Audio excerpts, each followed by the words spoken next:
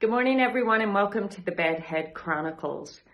So I now have a clear plan, pretty much, of what my next few months are going to look like. And what I discovered is that probably around February 14th, I will be going into hospital to get prepared for my stem cell transplant and then recover from the transplant. And once I can leave the hospital, which will be about 2 to 4 weeks after the transplant, I then have to live in Denver so that I'm in close proximity to the hospital. And so we've rented an apartment there, and we're all set to go, really. Now, this is hard. As you all know, those of you that know me, I'm a homebody. I love my home. I love my animals. I love our horses. I love living on the ranch. We run Believe Ranch and Rescue. We take care of 23 of our horses, and nature is my, it's my favorite place in the world to be. It centers me. It grounds me.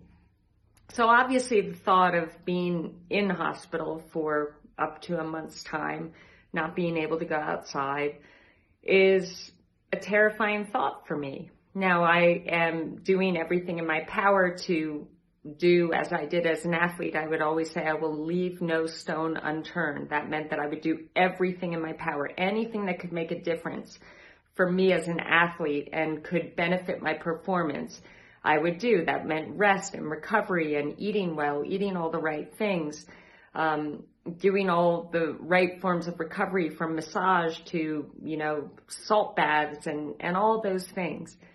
So what I'm trying to do now is leave no stone unturned to prepare myself for this, what's going to be probably the toughest part of this whole journey. And I know it's going to be tough, and I know that I'm going to be challenged, but I also know that my hope is to arrive at the hospital on that day with everything I need inside of me, mentally, spiritually, physically, to handle it as beautifully as possible.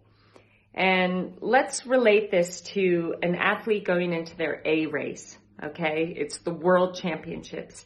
And what I always say to my athletes is, okay, we need to build up your mental reservoir of strength. So at this point, and it's usually about 4 weeks out of that main race, we want to keep as balanced as possible. We don't want to train so hard that we're having to dig deep into our mental reserves of strength and toughness and grit. We want to build up that reservoir so on race day, on our A race day, that we can dig deeper than we have ever dug before, and there will be so much to get out of there, whether it's courage or bravery or toughness or strength or positivity, whatever it is you need, you can dig deeper than you ever have before because you have built up that mental reservoir of strength. And that's kind of what I'm doing here. So a couple of the things that have come up for me are, I've been in chemo all week, and I thought to myself, I don't need to, suffering is optional. I don't need to suffer through this. I don't need to assume that this is going to be awful and I'm going to feel terrible and I'm going to be lying around all day. If I feel good, I'm going to go out for a walk. If I feel great, I'm going to go out for a run. This morning, I went out for a run after I had my chemo. Now, I'd probably call it a jog, but I don't care anymore. I just want to be out there in the fresh air and feel that cool wind on my face and be able to be out in nature and feel my strength and feel the health that I have. And it was the ultimate gift to give myself. And so what I try and do in every moment is when I have the energy, I'm going to go out, I'm going to spend time with the horses, I'm going to do all the things that fill me up. I talk about this so much. Do the things that fill you up. Make more time for those things. And in my mind, most importantly, is I needed to consider the possibility that even being on chemo, that I can feel well enough to do these things, that I can get on my peloton bike and do an easy bike ride, that I can be outside with the horses and I can go feed them their hay. Because really, we determine how we feel. Yes, certain things are going to affect that. The chemo is going to affect my energy. It's going to affect how I feel. But mindset-wise, if I can believe that I can feel well enough to go do these things, and if I do feel well enough, I am going to go out and do all the things that I love, I am simultaneously filling up my reservoir of joy and happiness and fulfillment and strength and health and energy, so that when I do go into the hospital 3-4 weeks from now, I'm going to have everything I need to dig deeper than I've ever dug before.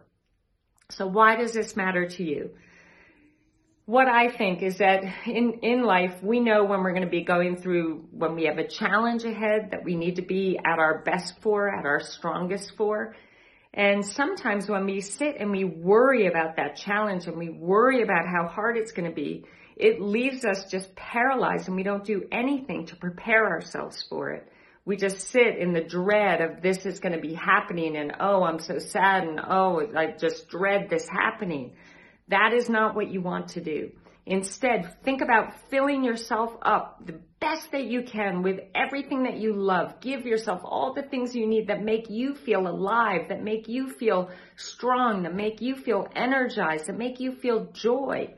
Fill yourself up with those things like you would fill up a car before a long trip. You fill yourself up with everything that you need so that when that challenge begins or when that A race comes, you have everything you need inside of you to dig deeper than you have ever dug before and have that most incredible performance or have that most incredible trip or solve that big problem or challenge that you have.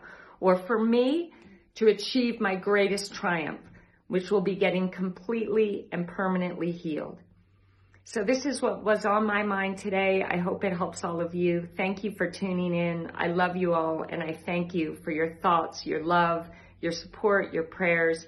It brings me so much. It really is helping me heal, and I appreciate you more than words could ever express. So thank you. I love you, and have an amazing day.